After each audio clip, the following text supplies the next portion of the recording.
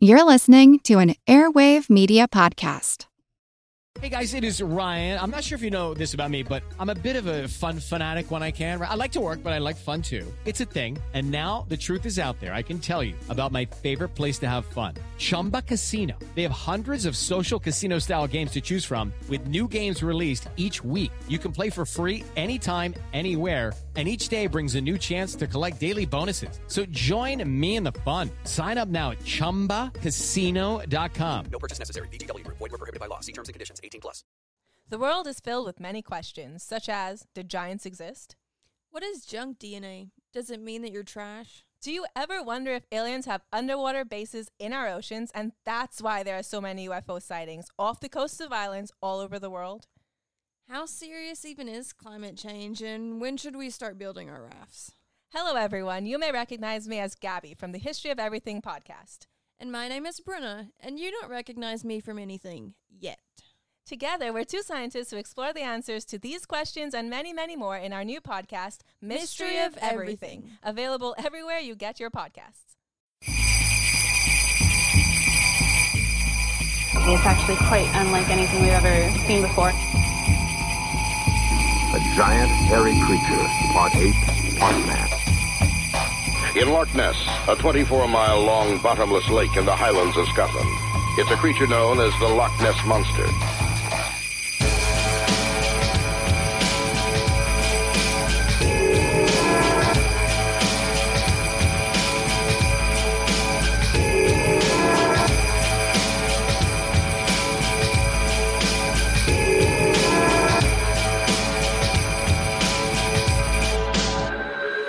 Monster Talk. Welcome to Monster Talk, the science show about monsters. I'm Blake Smith. And I'm Karen Stolzno. Ho, ho, ho. Is it already Christmas time again? I'd be lying if I said time had flown. It seems like 2019 took its sweet time getting to the end. But here we are. No big speeches this year. I just hope you're all staying safe. And if you celebrate any winter holidays, I hope that they're pleasant and fun. And if you're among our many Australian listeners, I hope you can stay cool and avoid the brush fires. Be careful out there. I think that the people who listen to this show are the best sort of people. And on behalf of Karen and myself, we wish you the very best for your holiday and new year. And don't worry, there's another regular episode coming out this week, so stay tuned. But for now, I want to once again take up one of my favorite traditions, that of a ghost story right before Christmas. And this one is one of my favorites, and I've been planning this for several months. I hope you enjoy it. Monster Talk. The Night Wire by H.F. Arnold. New York, September 30th, C.P. Flash. Ambassador Hollowell died here today. The end came suddenly as the ambassador was alone in his study. There's something ungodly about these night wire jobs. You sit up here on the top floor of a skyscraper and listen in to the whispers of a civilization. New York, London, Calcutta, Bombay, Singapore. They're your next-door neighbors after the streetlights go dim and the world's gone to sleep. Alone in the quiet hours between 2 and 4, the receiving operators doze over their sounders and the news comes in. Fires and disasters and suicides, murders, crowds, catastrophes. Sometimes an earthquake with a casualty list as long as your arm. The night wire man takes it down almost in his sleep, picking it off on his typewriter with one finger. Once in a long time, you prick up your ears and listen. You've heard of someone you knew in Singapore, Halifax, or Paris long ago. Maybe they've been promoted, but more probably they've been murdered or drowned. Perhaps they just decided to quit and took some bizarre way out. Made it interesting enough to get in the news. But that doesn't happen often. Most of the time, you sit and doze and tap on your typewriter. I wish you were home in bed. Sometimes, though, queer things happen. One did the other night, and I haven't gotten over it yet. I wish I could. You see, I handled the night manager's desk in a western seaport town. What the name is doesn't matter. There is, or rather was, only one night operator on my staff, a fellow named John Morgan, about 40 years of age, I should say, and a sober, hard-working sort. He was one of the best operators I ever knew. What's known as a double man. That means he could handle 2 instruments at once and type the stories on different typewriters at the same time. He was one of 3 men I ever knew who could do it consistently, hour after hour, and never make a mistake. Generally, we only used 1 wire at night, but sometimes, when it was late and the news was coming fast, the Chicago and Denver stations would open up a 2nd wire, and then Morgan would do his stuff. He was a wizard. A mechanical, automatic wizard which functioned marvelously, but was without imagination. On the night of the 16th, he complained of feeling tired. It was the first and last time I had ever heard him say a word about himself, and I had known him for 3 years. It was just 3 o'clock, and we were running only 1 wire. I was nodding over the reports at my desk and not paying much attention to him when he spoke. "Jim," he said, "does it feel close in here to you?" "Why, no, John," I answered, "but I'll open a window if you like." "Never mind," he said. "I reckon I'm just a little tired." That was all that was said, and I went on working. Every 10 minutes or so, I would walk over and take a little pile of copy that had stacked up neatly beside the typewriter as the messages were printed out in triplicate. It must have been 20 minutes after he spoke that I noticed he had opened up another wire and was using both typewriters. I thought it was a little unusual, and there was nothing very hot coming in. On my next trip, I picked up the copy from both machines and took it back to my desk to sort out the duplicates. The first wire was running out the usual sort of stuff, and I just looked over it hurriedly. Then I turned to the second pile of copy. I remembered it particularly because the story was from a town I had never heard of, Zebico. Here is the dispatch. I saved a duplicate of it from our files. Zebico, September 16th CP Bulletin. The heaviest mist in the history of the city settled over the town at 4 o'clock yesterday afternoon. All traffic has stopped, and the mist hangs like a pall over everything. Lights of ordinary intensity fail to pierce the fog, which is constantly growing heavier. Scientists here are unable to agree as to the cause, and the local weather bureau states that the like has never occurred before in the history of the city. At 7 p.m. last night, the municipal authorities... More. That was all there was. Nothing out of the ordinary at bureau headquarters, but as I say, I noticed the story because of the name of the town. It must have been 15 minutes later that I went over for another batch of copy. Morgan was slumped down in his chair and had switched his green electric light shade so that the gleam missed his eyes and hit only the top of the 2 typewriters. Only the usual stuff was in the right-hand pile, but the left-hand batch carried another story from Zebico. All press dispatches come in takes, meaning that parts of many stories are strung along together, perhaps with but a few paragraphs of each coming through at a time. This second story was marked, Add Fog. Here's the copy. At 7 p.m., the fog had increased noticeably. All lights were now invisible, and the town was shrouded in pitch darkness. As a peculiarity of the phenomenon, the fog is accompanied by a sickly odor comparable to nothing yet experienced here. Below that, in customary press fashion, was the hour, 3:27, and the initials of the operator, J.M. There was only one other story in the pile from the second wire. Here it is. Hello, it is Ryan, and I was on a flight the other day playing one of my favorite social spin slot games on ChumbaCasino.com. I looked over at the person sitting next to me, and you know what they were doing? They were also playing Chumba Casino. Coincidence? I think not. Everybody's loving having fun with it. Chumba Casino is home to hundreds of casino-style games that you can play for free anytime, anywhere, even at 30,000 feet. So sign up now at ChumbaCasino.com to claim your free welcome bonus. That's ChumbaCasino.com and live the Chumba life. No purchase necessary. VGW. Void where prohibited by law. See terms and conditions. 18+. Hello, I'm Paul Giamatti. And I'm Stephen Asma. Each week on Chinwag, we dig into the weird topics you wonder about, that you care about. The stuff none of us are totally sure of, like the Bermuda Triangle, Mothman, consciousness, philosophy, UFOs, ghosts, or, say, Bigfoot. So who's to say that there's not alien species that are Sasquatch? Like I'd seen a ghost, and I would hear something walking and breathing. Maybe every path is right. I will accept as a premise that every path is right. That is a face on Mars. Eyes, nose. It kind of looked like Wilson the volleyball.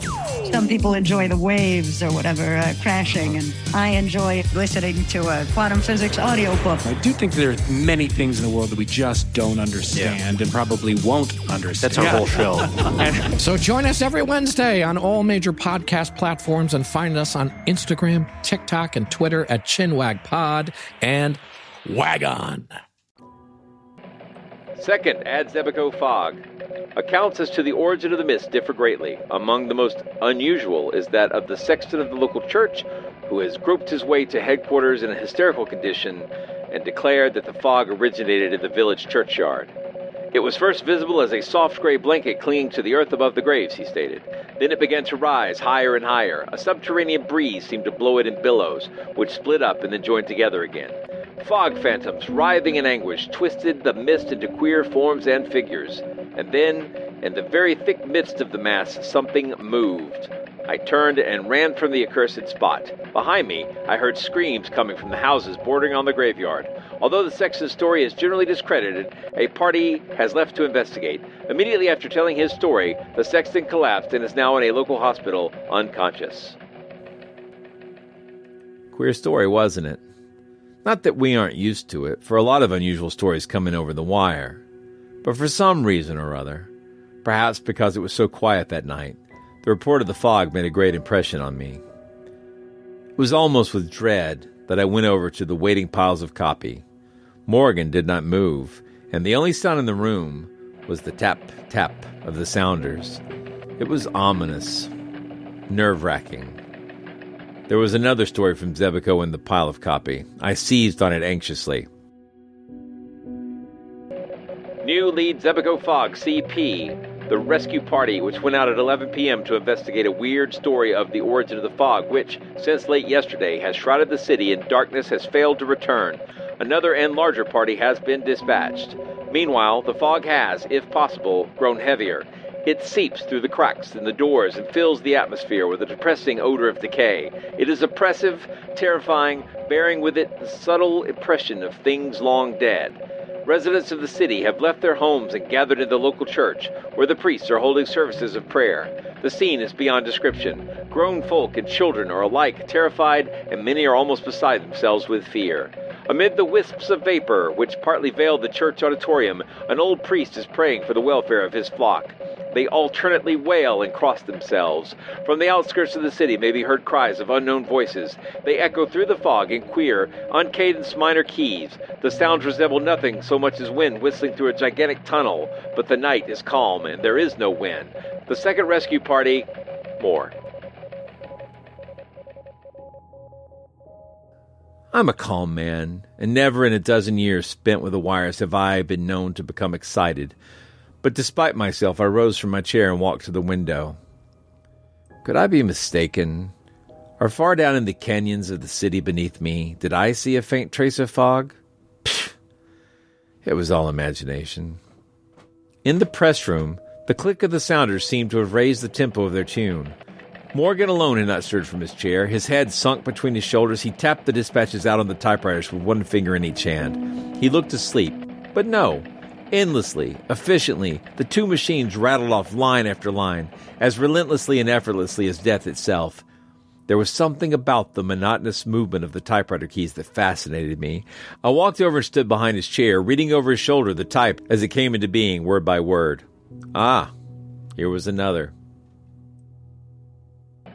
Flash, Zebeko CP. There will be no more bulletins from this office. The impossible has happened. No messages have come into this room for 20 minutes. We are cut off from the outside and even the streets below us. I will stay with the wire till the end. It is the end indeed. Since 4 p.m. yesterday, the fog has hung over the city. Following reports from the sexton of the local church, 2 rescue parties were sent out to investigate conditions on the outskirts of the city. Neither party has returned, nor was any word received from them. It is quite certain now that they will never return. From my instrument, I can gaze down on the city beneath me.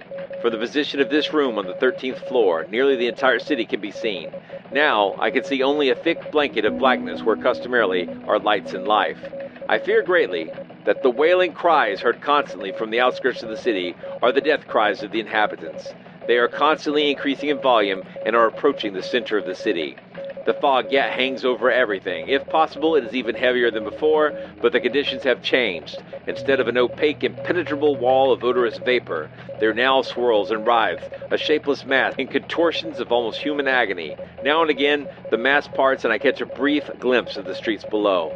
People are running to and fro, screaming in despair. A vast bedlam of sound flies up to my window, and above all is the immense whistling of unseen and unfelt winds. The fog has swept over the city, and the whistling is coming closer and closer. It is now directly beneath me. God! An instant ago the mist opened and I caught a glimpse of the streets below. The fog is not simply vapor. It lives. By the side of each moaning and weeping human is a companion figure, an aura of strange and varied-colored hues. How the shapes cling, each to a living thing. The men and women are down, flat on their faces. The fog figures caress them lovingly. They are kneeling beside them. They are... but I dare not tell it. The prone and writhing bodies have been stripped of their clothing. They are being consumed, piecemeal. A merciful wall of hot, steaming vapor has swept over the whole scene. I can see no more. Beneath me, the wall of vapor is changing colors. It seems to be lighted by internal fires. No, it isn't. I have made a mistake. The colors are from above, reflections from the sky. Look up! Look up! The whole sky is in flames, colors as yet unseen by man or demon. The flames are moving. They have started to intermix. The colors are rearranging themselves. They are so brilliant that my eyes burn. They are a long way off. Now they have begun to swirl, to circle in and out, twisting in intricate designs and patterns. The lights are racing with each other, a kaleidoscope of unearthly brilliance. I have made a discovery. There is nothing harmful in the lights. They radiate force and friendliness, almost cheeriness, but by their very strength, they hurt. As I look, they are swinging closer and closer, 1,000,000 miles at each jump, millions of miles with the speed of light. Aye, it is light of quintessence of all light. Beneath it, the fog melts into a jeweled mist, radiant, rainbow-colored of 1,000 varied spectra. I can see the streets. Why, they are filled with people. The lights are coming. They are all around me. I am enveloped.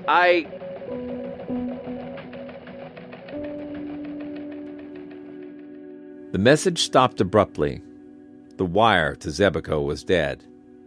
Beneath my eyes, in the narrow circle of light from under the green lampshade, the black printing no longer spun itself letter by letter across the page. The room seemed filled with a solemn quiet, a silence vaguely impressive, powerful.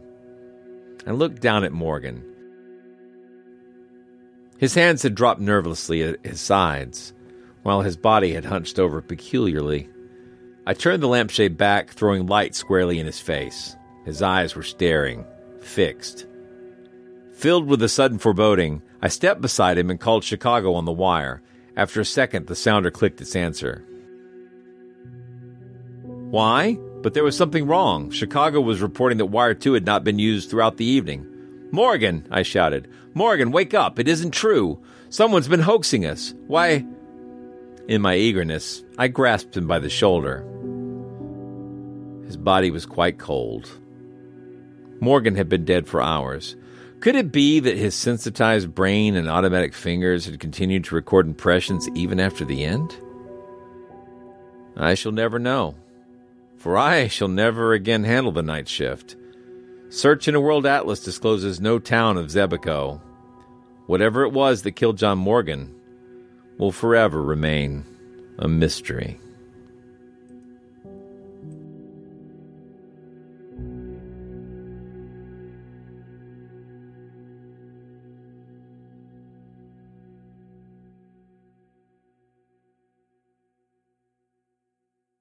Step into the world of power, loyalty, and luck. I'm gonna make him an offer he can't refuse. With family, cannolis, and spins mean everything. Now, you wanna get mixed up in the family business. Introducing The Godfather at ChumbaCasino.com.